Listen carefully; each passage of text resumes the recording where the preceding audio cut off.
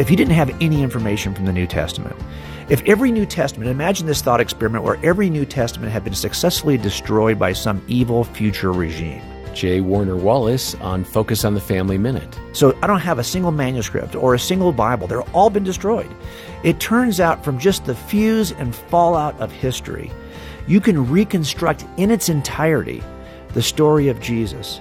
You could be saved with the information you would just get from the fuse and fallout, so that even if every New Testament had been destroyed, this is the kind of impact that Jesus has. There's a reason why we call this the first century, even though, guess what? It's not the first century, okay? Right. There was a bunch of centuries before the first century. We keep on calling it the first century because something explosive happened. Hear more from J. Warner Wallace about the evidence for the Christian faith at FamilyMinute.org.